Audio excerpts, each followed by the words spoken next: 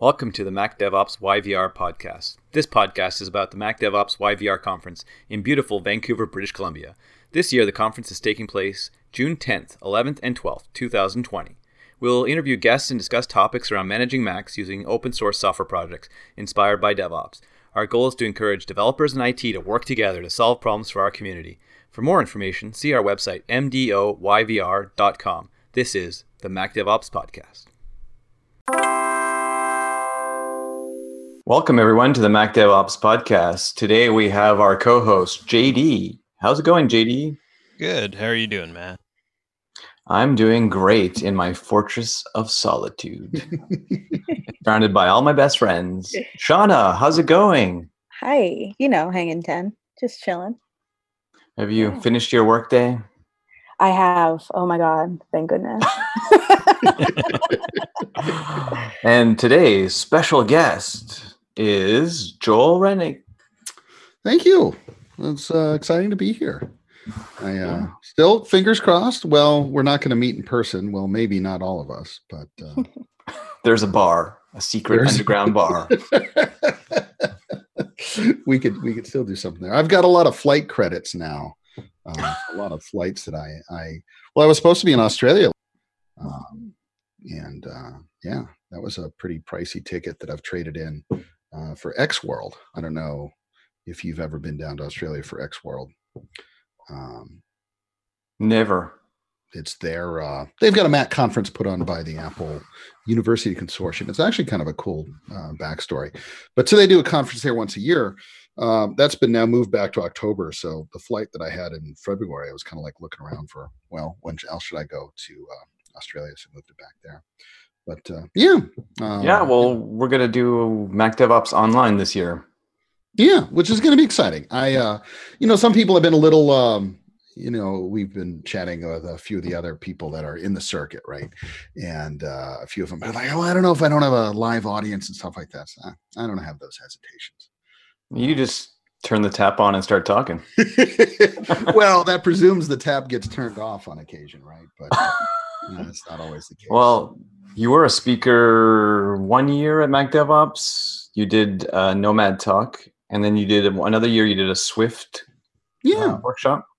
I still believe that the hackathon that we had, I've tried to model some other hackathons after that, what we had kind of put together a number of years ago, where instead of kind of a bunch of individual projects all kind of working on separate things, we had more of a themed price part to it. And I really kind of like that, because I think we got some, there's still some tools that I still use on a daily basis.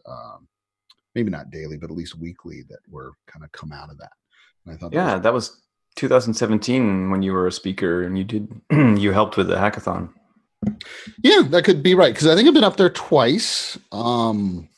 2017, because Michael Lynn was there, and there was the great rivalry, Python versus Swift. And now look, Apple has removed Python from the system. Right? What's next? Swift?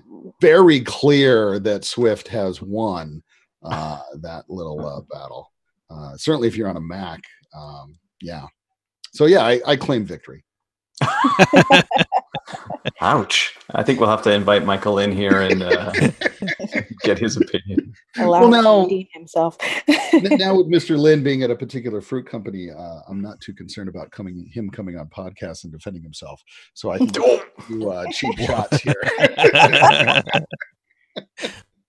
Definitely. I did my time in that barrel, so I feel it's okay to be able to return the favor on occasion. It'll be interesting if we could figure out some kind of online interactive hackathon. Yeah, that could be cool. I mean, speaking of which, we probably don't want this to dominate the conversation here, but certainly it will, in our COVID times that we are now. It's been interesting, because like the first week of being at home, it was like, oh man, this is great. I was a lot more productive because everyone was still kind of in shock and like, I don't know what to do. And I was like, no, this is perfect. Just keep the calendar free. I can do some really cool things. And so like every week I've been trying to come up with a science project, something that I wouldn't have otherwise have done or wouldn't have necessarily all the time to do. And it's I'm not trying to work this into the topic at hand, but certainly the conversation or the talk or the session or whatever we're going to call it, virtual thing for Mac DevOps was going to be around the single sign-on extension. And I was hoping, fingers crossed, that by then, Microsoft and Okta and some of the other ones would have those out there. Well, good news is at least one of those might happen. We can talk about that later.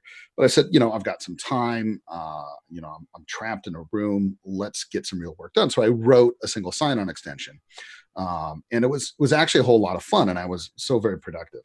But then, like week 2, all the conference calls crept back in. And suddenly we were, 4 or 5 hours a day on one of 5 of them, right? Between Zoom and WebEx and Ring Central and Blue Jeans and Google Hangouts. And so you're spending so much time making sure you've got the right conferencing software and downloading all the updates as they've been coming out quite fast. Enabling and disabling the accessibility microphone. Exactly. And so last week wasn't as exciting, but then a couple of days ago, Tim Perfin and I were chatting, and he was kind of in the same place where he had been I need something to do. I need a project. So we kind of put together a list of some really cool stuff that we'd like to put out there. And so hopefully, lemons into lemonade, right? Or limes into gin and tonics. We can turn this into at least some positive aspect out of it by being to focus on these things. And so I actually think that is pretty cool because, certainly out of Mac DevOps out of Penn State, which, got canceled. There were some really cool things done at some of those hackathons, and there's some good projects out of it. But I think that's actually a really interesting idea, is how we could do this virtually. I know a few things at work. We've set up just open WebExes, because sometimes it gets a little lonely kind of just being in your house. And so we just leave a WebEx running. And at first it was a little awkward because you're like, nobody's saying anything. But you're like, well, nobody's saying anything in the office either. So you can just every so often look up or hear somebody else typing. And it's kind of oddly comforting to have some of that going on, that you're no longer Charlton Heston in the Omega Man or something like that. It's something I saw my daughters doing because they go to a French school. And none of the kids live in the neighborhood. And so to hang out, I had to get them iPods so they could iMessage each other, because they don't have phones. And then what I saw them doing was they would have FaceTime on and they were just watching YouTube together. So they'd all come home after school on the bus, and they're waiting for their parents to come home, and they just have FaceTime and they're just watching a YouTube or just doing a shared experience. And so I think that they've showed us the way. We just need an open portal to talk to other humans. Well, there's some company that makes these like big mirror looking things. They're like magic mirrors or something like that. And they were a live webcam back to some other pair, right? So if your parents were like very far away and you just wanted to have them around, you can have this magic mirror sitting in your living room. And every so often you'd walk by and you'd see your parents on the other side watching TV or something like that, right? And we were actually kicking around using this for a help desk. Right. Because especially as you go to remote offices, maybe you've got a satellite office, which is 20 or 30 people. You can't run a Genius bar there. It's just not enough traffic. Right. So could you set up this live webcam portal and you'd have like one IT staffer behind a desk with like 4 of these portals to all different parts of the world. And, users would just come up to their end and say, hey, can you help me out here? And we were even looking at like a KVM switch over IP. So they'd be able to plug their machine in on the remote side and it would kind of show up on a monitor under the help desk. And so that was interesting. We never got it. We never got that far with it, but now times are much different. It sounds better than help desk tickets or multiple emails to people trying to explain why something's important and then getting that email forwarded to multiple levels of other people. And then correct. Well, and one of the things was like, just, hey, plug your machine into this KVM and walk away, go get a coffee, lunch, whatever else. And, this very talented remote tech would figure everything out for you. So yeah, wow, we've really gotten very far afield in a very short period of time. Well, I know that some of my friends that work at Sony here in Vancouver, they've been operating with KVMs for a long time, and because the times have changed, they could just like walk home with their KVM plug-in and they're still connected to their remote computers. It's just Well, certainly, because in editing bays, right, that was always a big deal because you wanted to keep the loud, noisy things very far away, but still have the ability to do some of that work. Yeah, I mean, I've done that before with different ones, but these ones were like in a different like geographical area, so that's a whole nother level of awesome. Definitely. But you mentioned you're cooking up some stuff with Tim Perfit, huh? Yeah, we've been. He and I have, obviously done a lot of things. We were both together at Apple for a while, and have continued to kind of collaborate since then. And we both seem to have this kind of perverse interest in some of these smart card or smart card adjacent things. And recently, I've been doing a fair amount of work around FIDO, in getting FIDO kind of deeper and more useful on the Mac. And then different ways of not having to necessarily carry around dongles and things like that to be able to use FIDO with your devices. We showed off a little bit of that at JNUC a little while ago, but we've been spending a lot more time on it. And that the whole FIDO process, it's a PKI interaction with some certificates, very similar to smart cards. And so we've both been kicking around some of these things. And he and I were on the phone the other day, and he was talking about, he's got this cool little project called Identity Manager. Oh, yeah. That's really cool. Which is building your cert building packages. I love that. I love that concept. It's it came out again of some conversations we had and some of the stuff that I was working on for Jamf, and we were kind of looking at this and I said, this is a really cool idea, but this isn't a product for us. We wouldn't be able to productize that and do anything with it. And he was kind of like, well, this is really cool, but I don't know if anybody would really need it.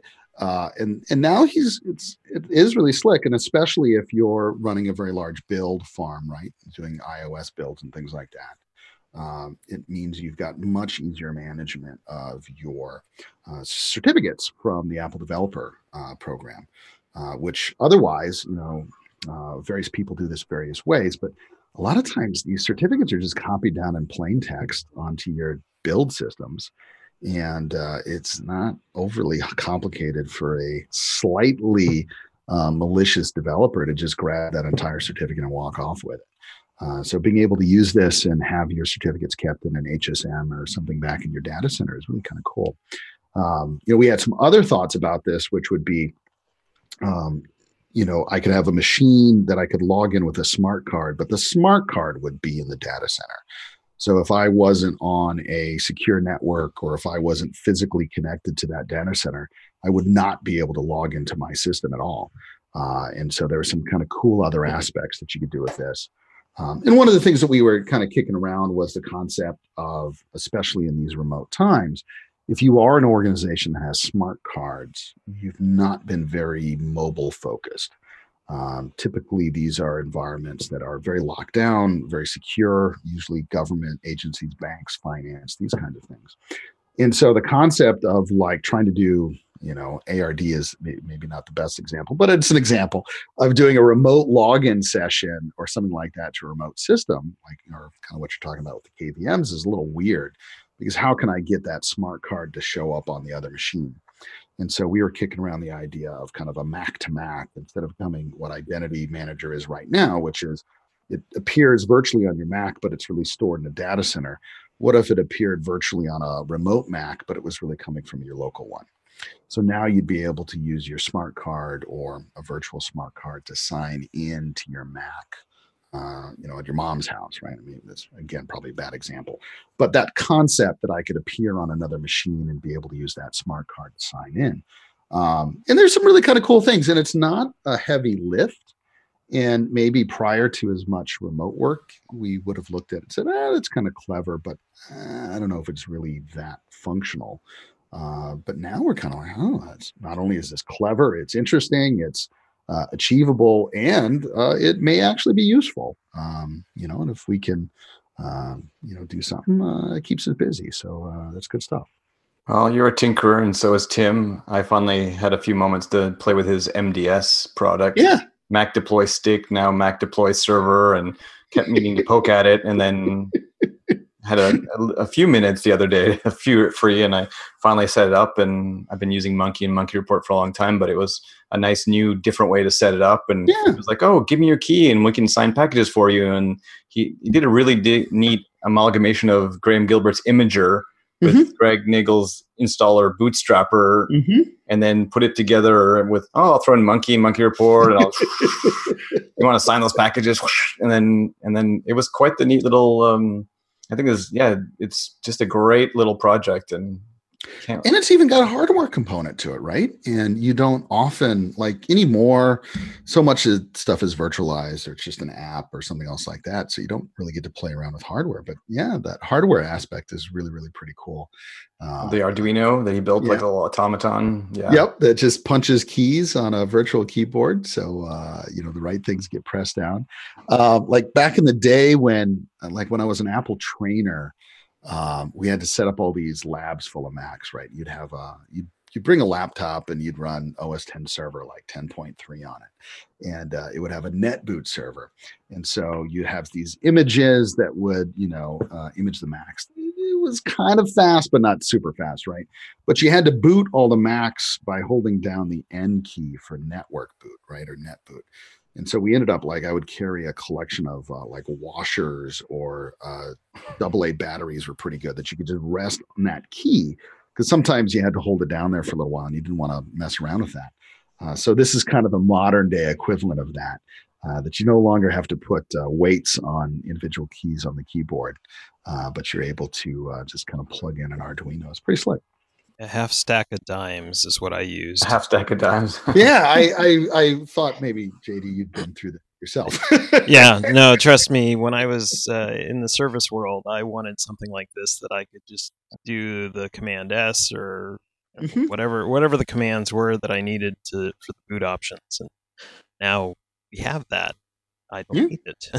So, it's perfect. Well, that's why I was so impressed. About the timing.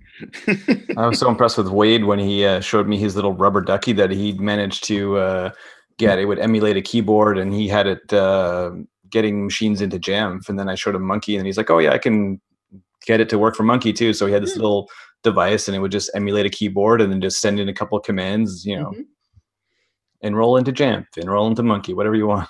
Yeah, no, it's very clever. I don't think Tim ever expected to be mass producing 3D printed Arduino cases. He's a big kid. Yeah, exactly. He's a big kid, and I think it gave him a good excuse to buy a third 3D printer.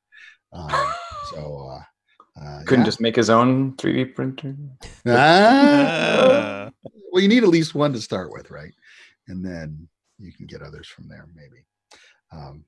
Good stuff. You mentioned a couple jobs that you've had, a couple different hats. How does a journalist become an Apple trainer, become an open source purveyor / enterprise corporate management representative? It's a long and twisted road. Linda Tripp died. Yes, I thought of you when I saw that. Not that you were responsible. Thank you. And that, it's a good lead in, but it deserves some explanation. We can't just leave that hanging there.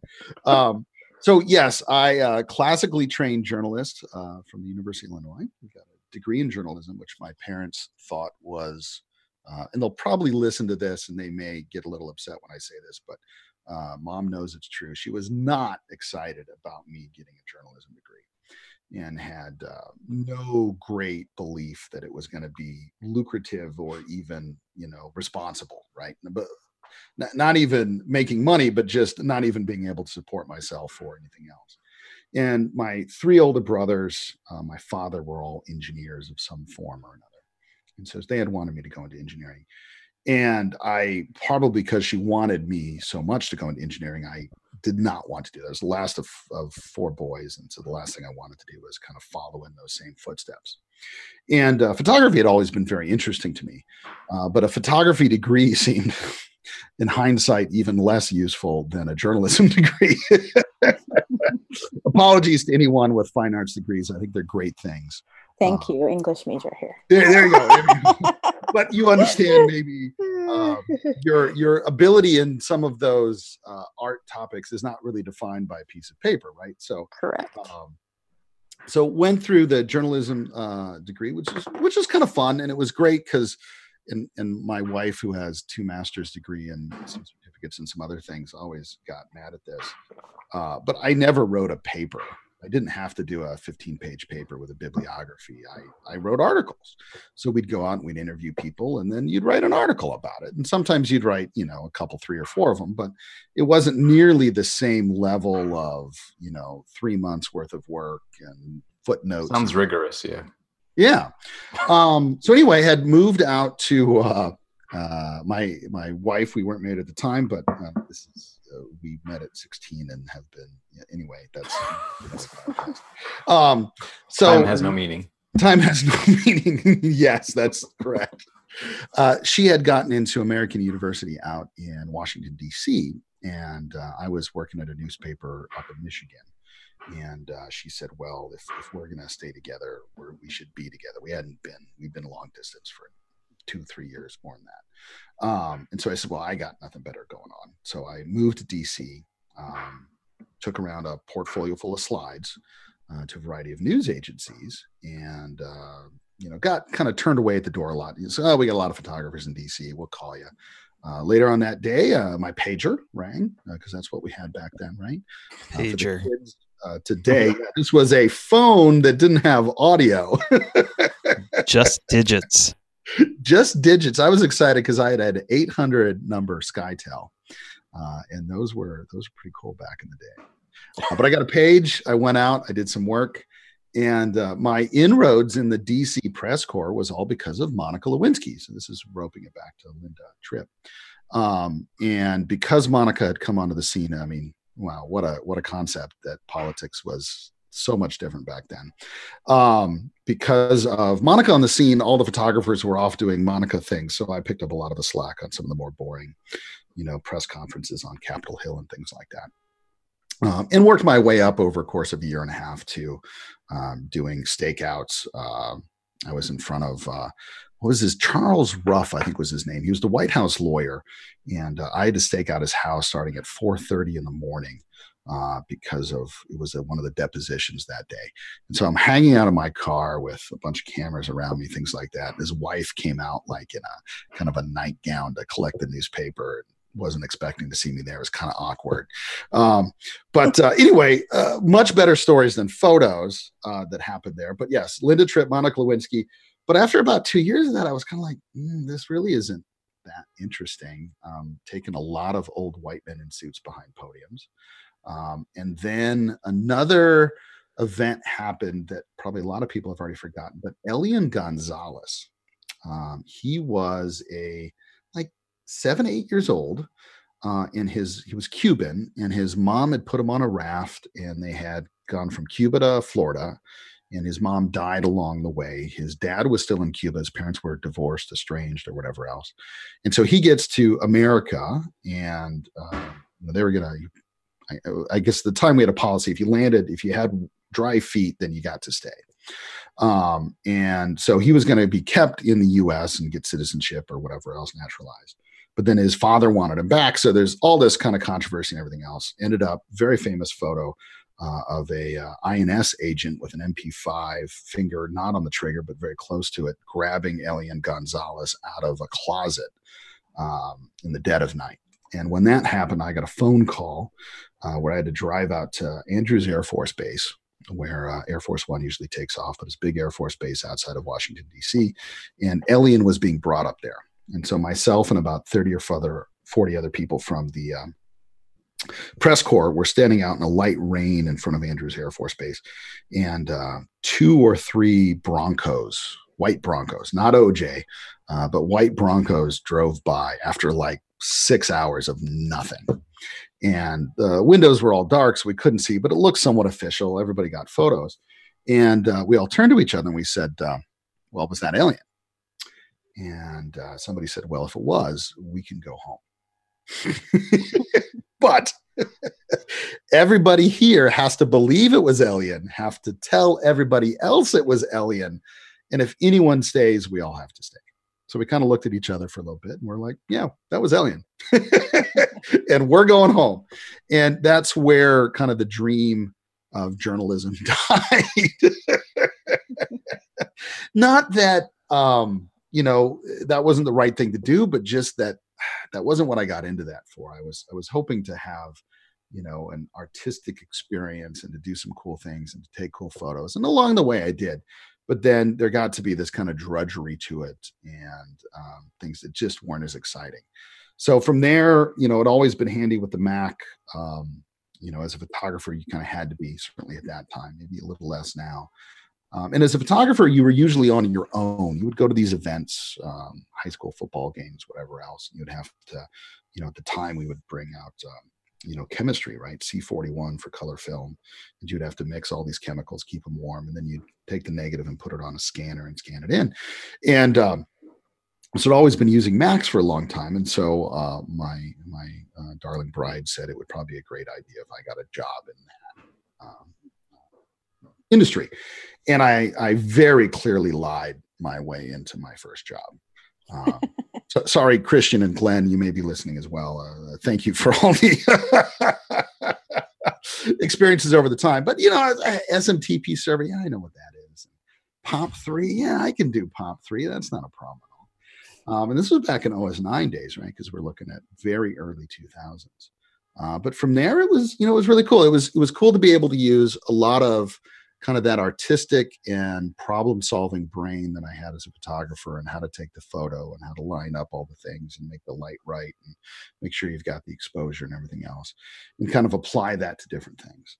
And so from there, it just kind of went through. And, one of the things early in the 2000s, I should actually look, 2001, 2002, I think in the Who Is record, it still says this. So it started AFP 548, right? Which nobody even knows. Nobody gets that joke anymore, right? No.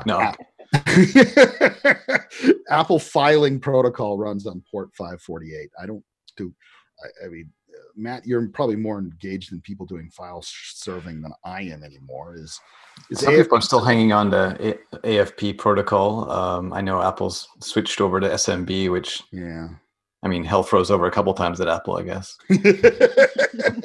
but like Matt, with a lot of what you're doing around video and things like that, it's all turned into iSCSI or 10 gig. I used to run iSCSI SANs for a couple clients with some hardware, but I've always been an XN person, and I still run XN. I mean, that was the big announcement when I don't have a lighter with me, but I would light it and hold it up for you. Eric Zelenka was like, Matt, it's going to be free. 10.7 XN $1,000 client has been built, bundled with OS 10 for free, and been using it ever since. Yeah. But the big thing was in my visual effects days, they all went to 10 gig, and now finally with my VFX with my editors, they're moving over to 10 gig as well. So using a lot of different products for 10 gig, and I got a client that's Final Cut Studio and it's 10 gig NFS, though you can also do SMB. But I like NFS better. And NFS is fast enough, and Yeah, it didn't work at first or for a long time, and then talked to some Final Cut people, and they said, "Yeah, we fixed it." I'm like, "How'd you fix it?" It's like, "Oh, we just made it wait longer." Because big thing with latency when you're playing out to a tape or capturing, because there was tapes at a certain point, is that you drop a frame and then you're effed. You're done. So now there's no more tapes, but also just you make it wait a little bit longer. But it's not really apparent to anyone. And iSCSI and Fiber Channel are built so that the packets go in order all the time. They're not made to go in order, so you just got to make the bandwidth like an American highway. You got to make it bigger and bigger and bigger all the time, and hope that things. That was subtle. That was a subtle. Nice dig. Like the imperial highway system measured in Fahrenheit per miles per second. I've seen your tweets about what happened to your car, so I get it. I mean, squirrels. I'm so angry. We had our son. We had a little SUV kind of thing, and when he was born, we had a car seat in the back seat, right? And a couple of years after that, we went to trade in the car, and so we removed the car seat for the first time since we'd owned the car. And underneath his car seat was a rip in the seat. And living in the foam had been a mouse that was eating off the Cheetos, Cheerios, and other things that were being passed off by this car seat. I mean, it was kind of grody in retrospect, but like one of the smartest things a mouse could do. Because I'm sure that mouse just sat under that car seat getting fat every day without having to move. I mean, heaven for a mouse, right? But yeah, so I understand small rodent animals and cars and some of the damage they can do. Living off the fat of the land. So, all right, where were we? AFP 548. That's where I met you, Macworld, and going to those AFP 548 gatherings / parties. Parties were cool with Group Logic, Reed, and some of those. Yeah. And yeah, your cohort, Josh, who went to Apple and then went to join you at not True Source, but Orchard and Grove. What was the right name? Orchard and Grove. And then now he's joined you once again. Now he's a Jamf. Well, when you start a company, right, you've got to come up with a fun name. So we tried to find something that sounded professional but wasn't already copyright encumbered. And so all the good names are gone. You managed to create this Nomad product and then start a company with it. Yep. No, that worked out very well. I was hoping that the Apple new single sign-on extension, maybe, look at me, I'm returning it back to maybe what the topic is. Oh, masterful. I was hoping that the Apple single sign-on extension would be maybe have higher uptake, because whenever I go do some of these sessions lately at some of the conferences, raise of hands who's still using Nomad, and amazingly, it's an amazing amount, which kind of boggles my mind a little bit, because I was hoping that the Apple built-in things would do it, and that I wouldn't have to keep doing bug fixes and other things yet. But that's not the case. Is anyone using it? The built-in one, not maybe. No. Honestly, until you just mentioned it, I forgot that it was there, that they'd mentioned it. And then the WWDCs, my clients are still using Nomad to get those Kerberos tickets. Well, and that's the thing that we found, is that I think the built-in stuff is nice, but it was not well documented early on, and so it kind of lost. That never happens with Apple. Documentation. So that, I think, kind of lost its some very early kind of press or impetus behind it. And I'm bringing up Slack, the Mac admin Slack right now, and we have almost 3,119 people in the Nomad channel. And I think that puts me into monkey territory, right? Shut up. You mean 30,000 people in the monkey channel? Bite your tongue. Well, you can look at the stats, right? So I'm going to go do this. You are a man of science. You're a man of science. And I was gonna, how do I get there? Everything's changed. Monkey has 2 mailing lists. Monkey has 2 mailing lists. I saw that Cross posted in the Slack channel. They're like, this was answered on the mailing list. Go back there. Go back there. Why are you still here? Someone had actually joined the Monkey dev list to ask a question about their university having shut down, but they're trying to download something from Monkey, but the connection to their university is not working, or maybe they took the machine home or something, and no one's answering. And this person managed to sign up to the Monkey dev list, which is not the Monkey discuss list or the Slack admin's Monkey channel, to ask about why Monkey wasn't working for them. And Greg is politely saying, this is the Monkey development channel, not the we're helping you at your university channel that maybe not helping you.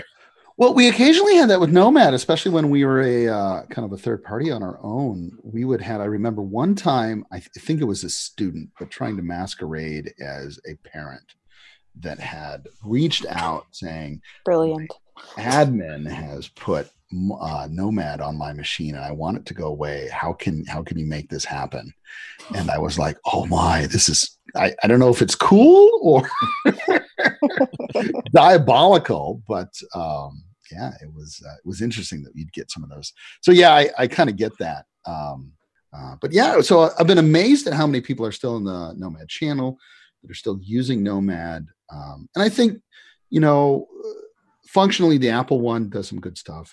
Kerberos tickets are not rocket science anymore, but it does. It's not brandable, and that's one of the things that you want. Especially if you're going to put it in your menu bar, and you're going to try and make it not look like phishing. You want it to be kind of customized. You want it to be very familiar to the users, that it feels comfortable, that it feels right to be able to put their username and password into this. And I think that's one of the biggest advantages that Nomad still has overall of what's built in, is that you've got that functionality, you've got that adaptability, and that you can do a lot more things with it. Like, DEP Notify was something I had just done for an Austin Mac admins meetup. And I was kind of like, oh, this is really cool. I'm really enjoying Swift. This is really great. You should do this. And now it's become this tool used. There's like 1,500 people in that Slack channel for doing all kinds of things, from, onboarding systems to just kind of general notifications. So it's really cool to see where people can take some of these products, the really kind of fun and interesting things that they can do with them. But to stay slightly on topic for the single sign-on extensions, so this will be a preview of my exciting Mac DevOps conversation. I don't know. We have to figure out. Are we going to do it live with like 100 people on a WebEx? You haven't got that far, probably, in your plan. We've been discussing multiple things, and yes, whether we do it live or pre-recorded with discussions, I think live is definitely daring enough. It brings me back to the spirit of when I started Mac DevOps and I had no idea what I'm doing. I want to. Oh yeah, I'm down for live. I am down for live. Pre-record some of the other ones, that's fine. We should do. I think I was toying with the idea of panels, or just some way to get the interaction between a couple people. So maybe someone can start it 5, 10, 15, 20, 30 minutes. If you're Joel, 30 minutes, you talk, you tell your story, and then we get some interaction from some host, and then launch into questions and discussion. We have time for Q&A. The schedule is much more flexible. Well, you don't have passing time anymore, right? Because you don't have to worry about clearing out the room and everybody taking bio breaks, because technically they could be taking bio breaks while you're talking. There was a certain Zoom that somebody was talking about on Twitter that someone had their phone with them. Yeah. My daughter just showed me they record all the Zooms for their school, because now they're all online. And some kid is just listening on purpose or not on purpose to memes and whatever videos, and they're just blasting it to the entire channel. And the teacher's like, hello, we hear you. Try to be in the class. You're in the Zoom. And then now it's recorded for everybody. And my daughter had to tell everybody that all the Zooms were being recorded, so they should not use the chat like that. They're using Microsoft Teams and don't work. And so they're all on some side Instagram channel now. I've just read that my daughter. Oh, is Instagram have chat? It does, apparently, according to my daughter. She knows. Maybe that tips my hand. Yeah, and the messages, you can have like a whole group of people talking. Yeah. Yeah. Apparently, yeah. Okay. So interesting. Oh, yeah. All the side hustles now moved into other channels. Yeah. Well, that's a handy kind of I don't know if that's necessarily a back door, but maybe it's a side door. Well, you shouldn't be smack talking in the public MS Teams or Zoom's chat. You should, you're a silly teenager. If we're going to prepare them for office life in the 21st century, they have to understand the side group chat that's private. Very important. The invite only. Exactly. And that once a month you forget which chat you're in, and you have to quickly do some editing because you've got too many chat windows. We could do a Mystery Science 3000 side chat channel for Mac DevOps, where we have just people bad mouthing, talking. Since you're talking about mailing lists, so the Mac Enterprise, right? Oh, yes. It's still alive. It's still there, right? But Mac Enterprise used to have a steering committee. Yes, and I saw some of the old articles by Greg, Mac Enterprise steering member. Exactly. And, because I think, and somebody will correct me here, you'll get angry notes, but that's what we're here for, right? We're here to incite controversy and interaction.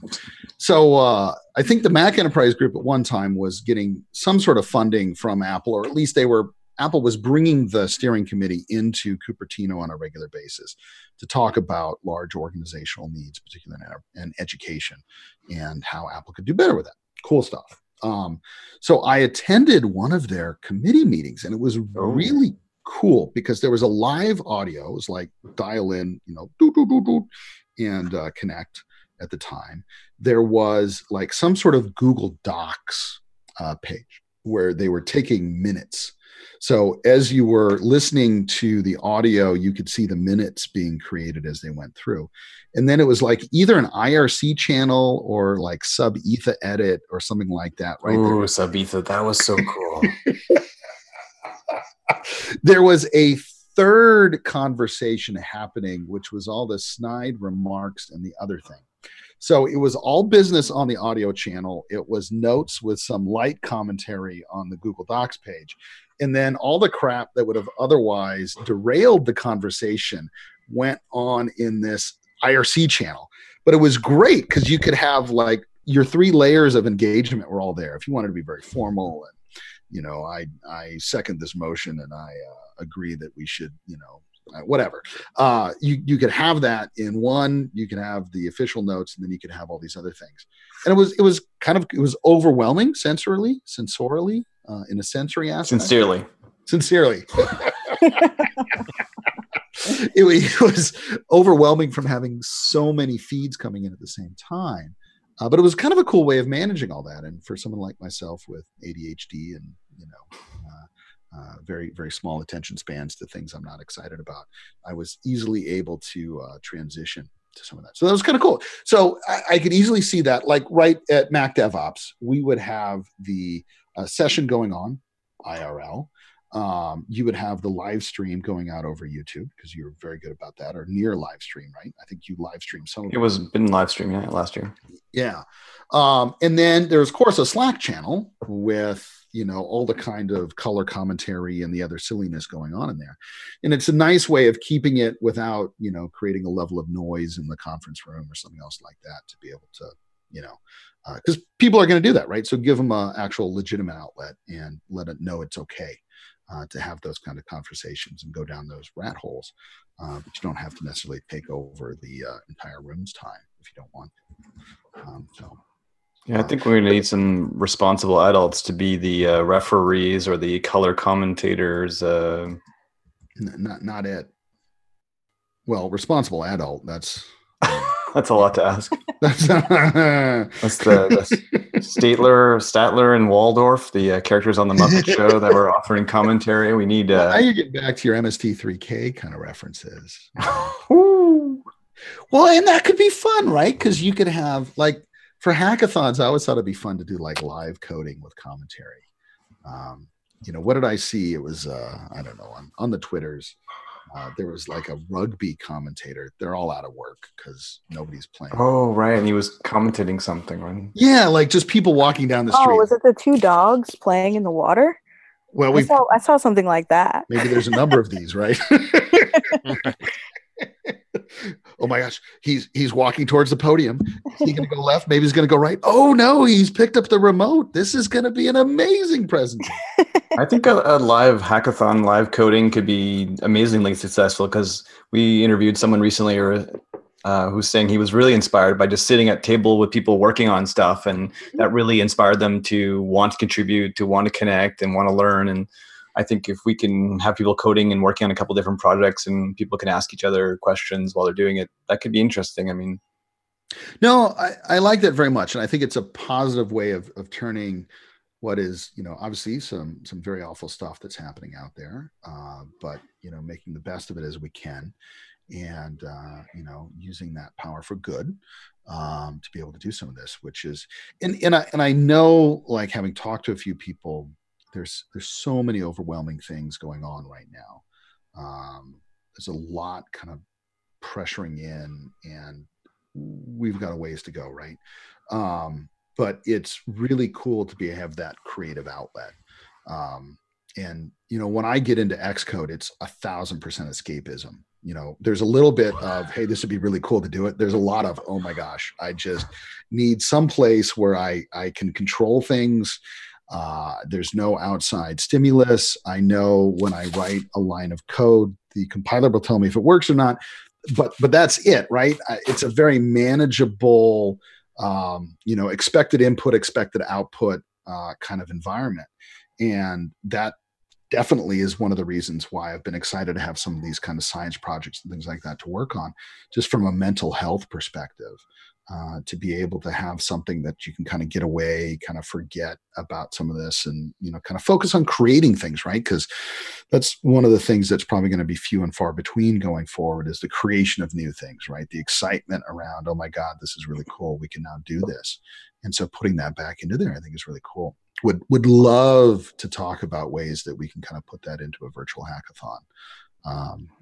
And obviously get something useful out of it that we can give to the community and we can help people.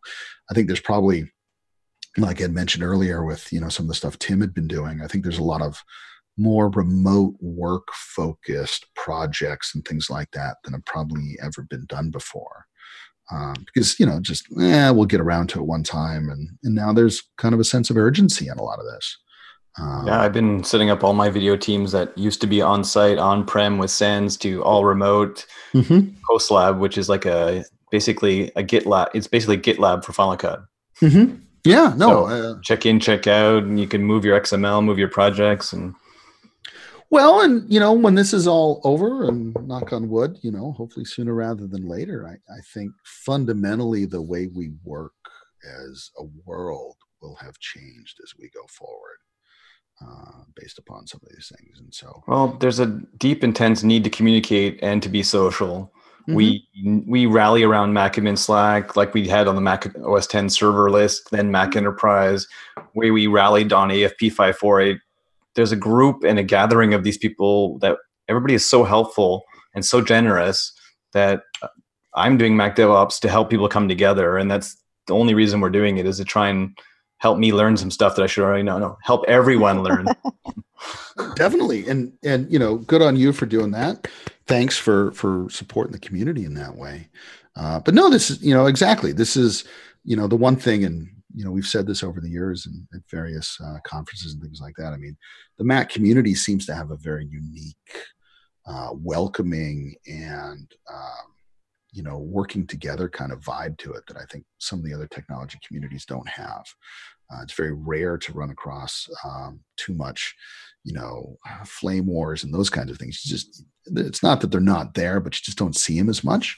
And it's always, brought a little tear to my eye about how well that community can work. And it certainly made me proud and, honored to be a part of that community and helping and trying to give back as we can. So yeah, no, that's huge. And I think there is some, again, trying to make as much good come out of this as possible is kind of doing some of these things. And also, very important, take care of yourself. Yeah. Get mental health going and things like that. I mean, we're hoping to help other people by demystifying things that seem too complicated or too complex. And that's why we appreciated you doing that Swift workshop. And maybe we need a Swift 2.0 short workshop to help, or something before the hackathon, but just helping people get into something they thought was maybe too difficult. Maybe Xcode is an escapism for everyone, and maybe we need to help people get into Swift and Xcode and jumpstart their next hack. Yeah, definitely. I mean, it's certainly, and it's probably it'd be a good happy hour conversation around kind of things that have changed, right? Because I did that Swift kind of introduction to Swift about 2 or 3 years ago. Was that 2017 or 18 that we're thinking? I think it was 17 or I had 2 to 3 years ago. We'll leave it at that. And my thought process has changed somewhat since then.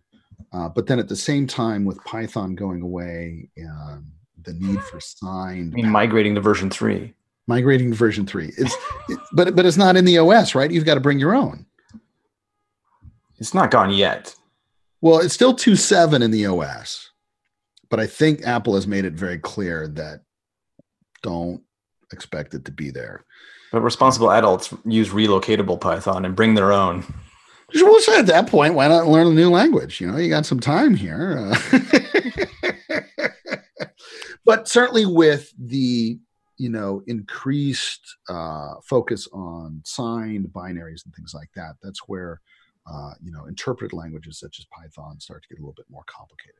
Not that you can't have signed Python binaries and things. I'm sure you can. I don't know how you do that. I'm not familiar with that. But certainly with Swift, and I had at first, if you talked to me like 3 or 4 years ago, I remember like doing my first Swift session in Sweden. And I was like, you're going to put down bash. You're never going to shell script again. You're going to write in Swift. How'd that work out? I don't say that. That's not because I don't think Swift is very functional, because of course it is. I spend most of my day writing Swift, but it is not necessarily a shell script replacement by any means. If you know what you're doing, for me, like I haven't written a line of Bash in a number of years because I've got Xcode, and well, chances are most things that I want to do from like a command line perspective, I've already written code for in one of the various projects that I've worked on. So it's very easy to take this chunk of relatively complicated code and then use it in a standalone binary. So I don't know what replaces that. I don't know. Are you still shell scripting, Matt? Do you? Definitely. And actually, to be honest, building quick little automator apps for clients, and I can sign them and notarize them. But depending on who's using it, if it's a simple little tool, then that's where I go. And I'm shell scripting. I'll occasionally use other people's Python, but I never got into it. My excuse was, this 2.7, it's free migration. I'll see where what happens with it, But JD's all into Python. I had a little joke in there that maybe you'll take out in editing. But I got a giggle out of JD. I could see that on the video, so I was excited. Anyway, I've interrupted you completely. You had a very cogent, non-tangential, and now you can't even remember it. My apology. I've scripted a little bit in Swift, but my struggle there was that Apple didn't include the runtime library until 10.14 or something. Till the ABI. Yeah, till the ABI was done. Yeah, which came later. So you're right. It was kind of hard to do Swift scripting, and if you are using the REPL, the runtime whatever, right? I just call it REPL. Josh, Reptile. REPL, runtime environment. 4-letter acronyms. We don't care about those. What they actually mean. Exactly. Again, Josh would tell you what it means, but you can have him on and talk to him about that. But it won't be signed, right? So you still got to get back to a signed binary, which is kind of one of the major attractions, which means you're not really doing Swift scripting anymore. You're actually in Xcode doing compilation and things like that. But Automator is a cool outlet, right? Automator is still very functional. I just had to sign an Automator app that I sent to a client because they were stuck on Xfinity Wi-Fi. So I couldn't walk them through the instructions to get off of it, except to kill it. I'd give a shout out to SD Notary, I think is the app. They're from Victoria, I think in BC here in Canada. They built a really nice app that helps you sign, notarize, and I also figured it out in the command line, but it was a really nice app when I was trying to figure out the whole notarization thing. I was just trying to figure out what part I was doing wrong, and I was actually using the wrong signature. That's more complicated than it should be. Yeah, but once you got it settled, you can do it in command line, or this SD Notary app is really nice. But yeah, Automator is just super quick, like especially if I can use shell scripting or Python or anything, and then just give a nice little GUI, or it's really quick for our services. Oh, just right click and you'll have this available to you to do whatever you need to do. Yeah, no, that is very cool, because we've had to do a fairly robust notarization kind of through a lot of our build systems for a loop. Because it's not instantaneous, right? When you do a compilation out of Xcode, you run, the Xcode command line tools and things like that. But when they're done, and you've got something. But with notarization, you had to put all this kind of weighting and polling into your build automation, because you don't know. Sometimes it's 30 minutes, sometimes it's a lot longer. It's not been bad lately, but there's certainly been times when, or you forget to sign into the dev portal and click the box that you agree to the new terms, and then nothing worked for a while. You don't know why. Why would you put an alert for the return message that you need to go reauthorize? Why would you do that? Why would you do that? Yeah, but yeah, that's the brave new world we're in, right? But I think Swift is more approachable than it ever is. And this is the thing, we did at Penn State a couple years ago. We had done a series of hack nights, and they actually just turned into not so much hack nights, but educational evening events.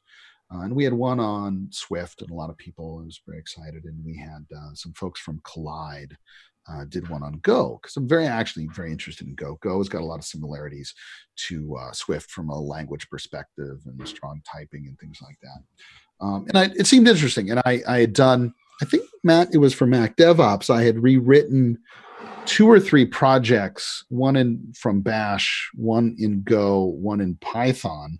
I think something from Graham Gilbert that he had written in maybe Python. And I had rewritten them in Swift to just kind of give you an apples and oranges comparison. And one of them was Go, and it was pretty easy to read Go and convert it to Swift. But the thing that really kind of lost it for me is that there's no UI aspects to it, right? And so much of what I do now, while there's still some command line tools, the vast majority is actual interfaces where a user is interacting. A lot of them recently with a lot of the OpenID Connect and FIDO things. They have some sort of web form that's in there that you've got to plug in. And it's, would be almost impossible to do from something like Go or Python without adding in a whole lot of other things on top of it. And, I've got the luxury of the only platform I really care about are Apple platforms, iOS or the Mac. And so Swift UI is actually quite intriguing to me. Because while I like using UI and interacting with the user and having more than just a command line tool, I hate actually coding UI. It's really annoying. My UIs don't look that good because it shows that I don't like it. But the Swift UI stuff is actually very interesting in that you can, write your entire thing in code and then have it just kind of compile in front of your eyes. So it's a really interesting kind of paradigm on a lot of this, and I think may help a lot of these. Some of the projects as we're going forward, things like that. Well, we look forward to your short information session on Swift UI, Swift coding, certainly, and signing and notarization. The 4-hour-long session. Well, I don't know that I'll get into signing and notarization. That makes my head hurt, and I'd probably say some things that would not be very flattering to anybody. But I am, and we keep scratching on this, but I would like very much to show off my single sign-on extension. And since that's ostensibly the topic and we're previewing that, some cool things with single sign-on extensions have in that Microsoft actually has a public preview of theirs available, but you wouldn't be remiss for not having seen it because you have to really dig deep into their MSAL library to find it. And then Okta, although I don't know that they really made a big deal about this, they have a thing coming called FastPass. End of the year, and that's their single sign-on extension. So now, and the sad thing is, it's like a year after WWDC, right? It's April, right? A quarter of the way through April. WWDC was just about 10 or 11 months ago, and we're now starting to finally see the single sign-on extensions that came out from that. Maybe it took that long to find the Apple single sign-on sort of. Well, if you were still looking for the documentation, you're still looking. That hasn't changed. But hopefully I'll have a complete, we did our own single sign-on extension specifically for ADFS. And I can get into some reasons why that is. But it was actually a lot of fun. And I now know how I would do it differently. Words of wisdom from Joel. As with all good projects. As with all good projects, right? But there are some cool, and I've maybe done some things that, kind of roped in AWS with the API gateway. And I think I've done either some clever things or some really naughty things. I was trying to see if I could get some bug bounties for them, but I don't know that they would qualify. So anyway, that's just a little very ambiguous teaser for what's going to be an amazing session. And you don't even have the schedule yet, do you? So I can't even pitch. Well, the talks are listed with the speakers, but no exact schedule, which gives 10 a.m. on June 7th. I think it would be June 11th. Yeah. All right. You got the slot. You just created the 10 a.m. June 11th. You heard it here, folks. The schedule is writing itself. And you join the conference, and we'll have great things. We'll do some live cooking. We'll show you off some of the stuff, and hopefully give you a much better understanding of kind of how the pieces fit together, which is something that I enjoy.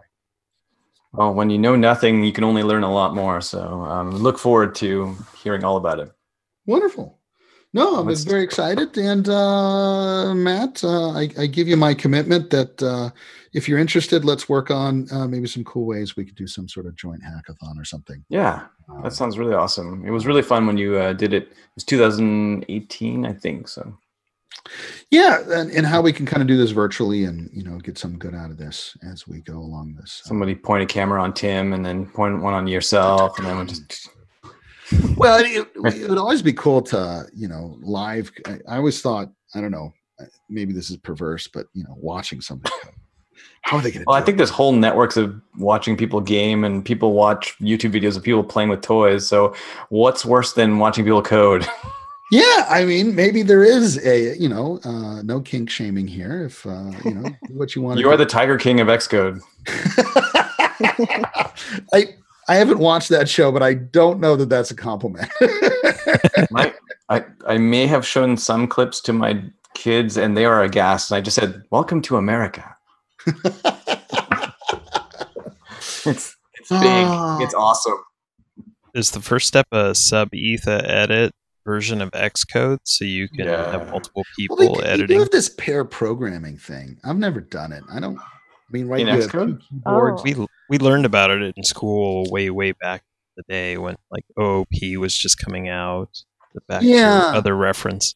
I don't know that Xcode is necessarily well suited for this, but there's this concept of pair programming where you would have like a shared Google Doc and you'd have two people editing the same code at the same time. I don't see how that would be very functional.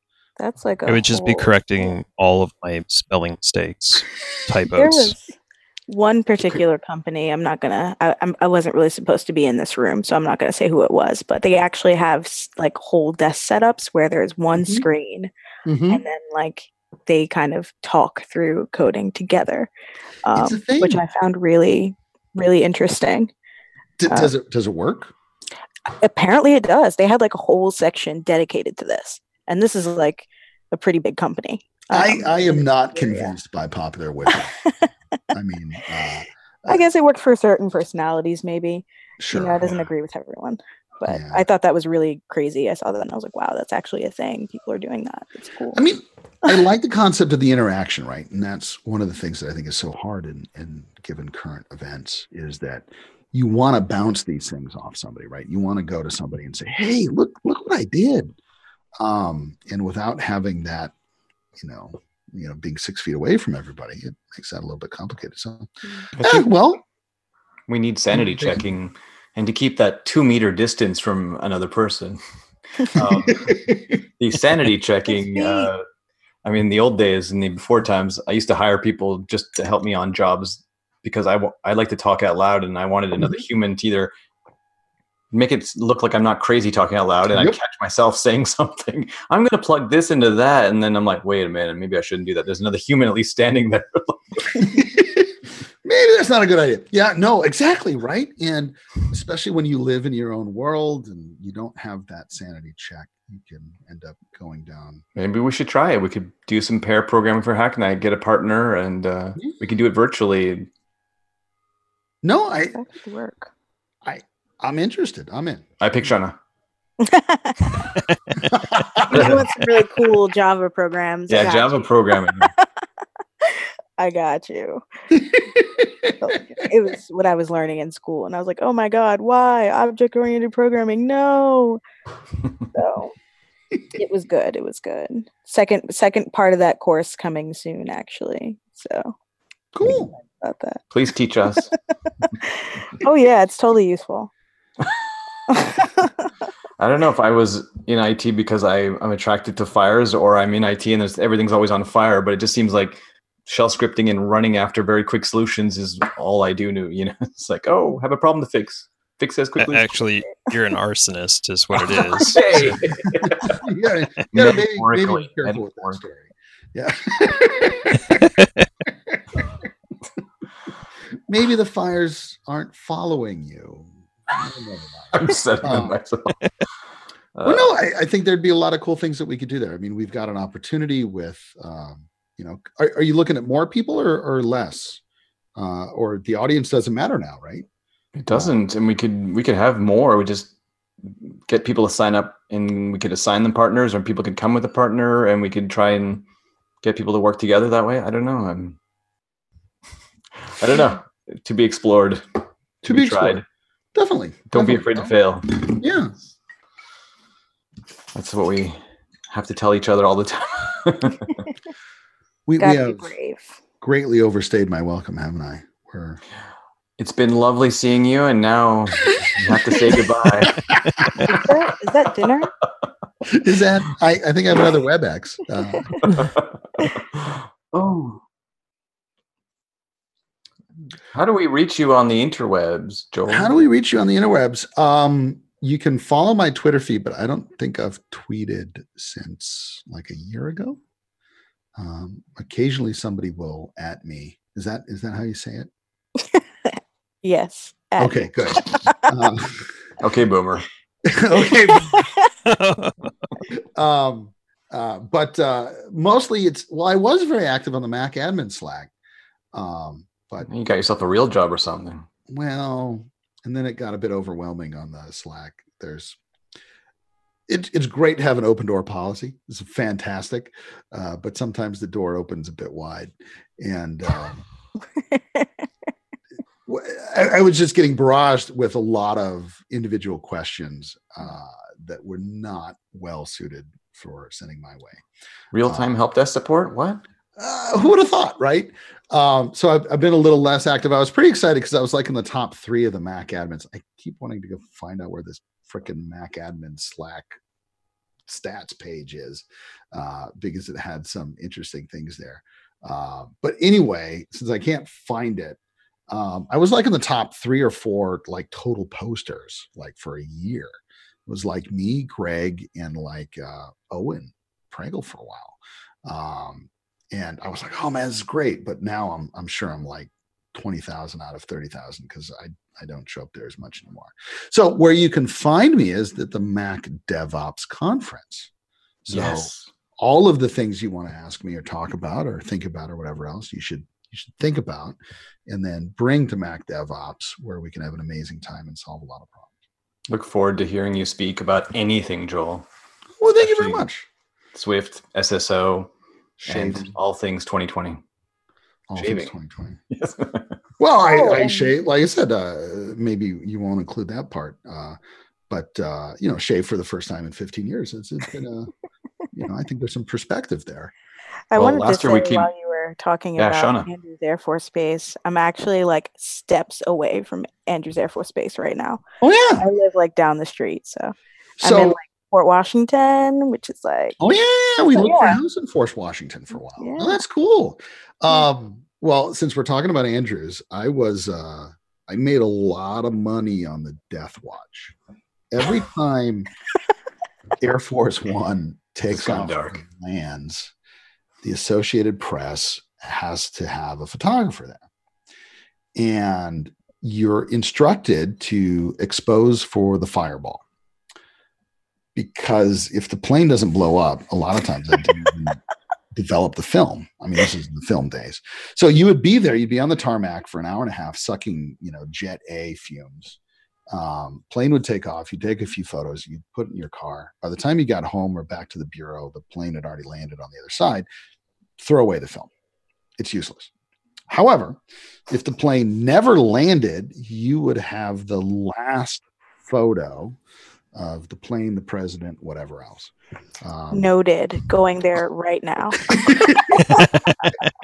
And I would get, I think it was $150 Oh, to be In 1990s money. in 1990s money, definitely. So, like $20 now, but $150, and it was great. I mean, especially when you didn't even ship the film.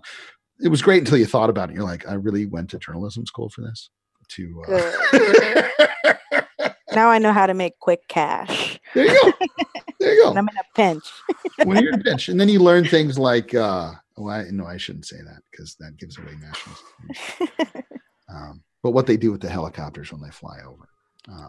You can just message me that later. All right, definitely. Cool. Stick around, kids. You're Good going to learn plan. things you didn't know you wanted to learn. Thanks, Joel, JD, and Nothing to Shauna. do with IT.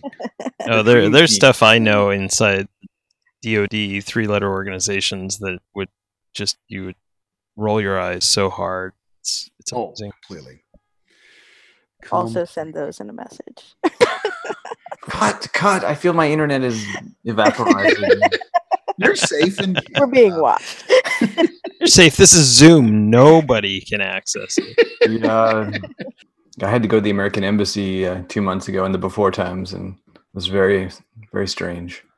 Yeah, I can imagine. I had my you can't really see it. Ouch. Your middle finger? Ooh. Well, my ring finger, Ring to be finger. clear, for those of you listening at home, I'm showing Matt my ring finger. One of my dogs went for a stick that I was holding and cracked my fingernail in half. Ouch. Bleeding all over the place, really nasty. Ah, And when we cleaned it off, it looked like maybe she had bitten through. So we said, okay, we had to go to the ER. No, the UR, the urgent care. Whatever's a level above the ER, level below the ER. I don't know what you have in Canada. You have doctors. They have healthcare. Healthcare. Yeah, you have doctors on every corner and hospitals as far as the eye can see. So you go to one of these places, and it was really weird because you can't have anybody with you. You have to go in by yourself. They had somebody in full protective gear with, a welder's mask kind of looking thing and everything else on there. And you're like, my finger's cut. I don't have breathing problems. I'm doing well, but maybe I need a stitch or two. So yeah, it was a very different experience than the before times. Ouch. Well, we wish you well, and we say goodbye. Wonderful. Well, thank you very much for having me on. This has been great. And I look forward to my session on June 11th. I think that's right. You heard it here, folks. The schedule is being written. Yeah. 10 a.m. Pacific. But please look at the Mac DevOps website before MDOYVR.com. MDOYVR.com before committing to any times. Definitely you want to come to my June 11th sounds great to me. 10 a.m. I already got part of the schedule. It's like a puzzle. Beautiful. All right. Well, hey, happy to help. Love you, Joel. Wonderful. Thank you. Thanks for doing this. Thanks, Joel. And looking forward to catching up again. Bye. Thanks, you Joel. soon. Thanks, JD. Thanks, Shauna. Hi, everyone. I want to thank our amazing sponsors for Mac DevOps YVR 2020. We couldn't do it without your help and support. Our platinum sponsor, Mac Stadium, thank you so much. You helped us last year. You're helping us this year. You're just amazing people to work with. Our gold sponsor, Sauce Labs from Vancouver, thank you so much. Your support means a lot to us. And Simple MDM, our silver sponsor this year. Every year you've been sponsoring us. Thank you so much. Huge shout out to all three. Thank you so much. Thank you for joining us today for the Mac DevOps Podcast. Thank you to our guests and co-hosts. Mac DevOps Podcast is a brainchild of Matt X and Chris Johnson. Today's episode was edited by J.D. Strong. Please like and share this podcast on your favorite podcast service.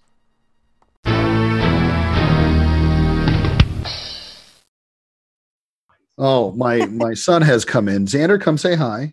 Hi. Hi, Xander. Nerds. Nerds. Nerds.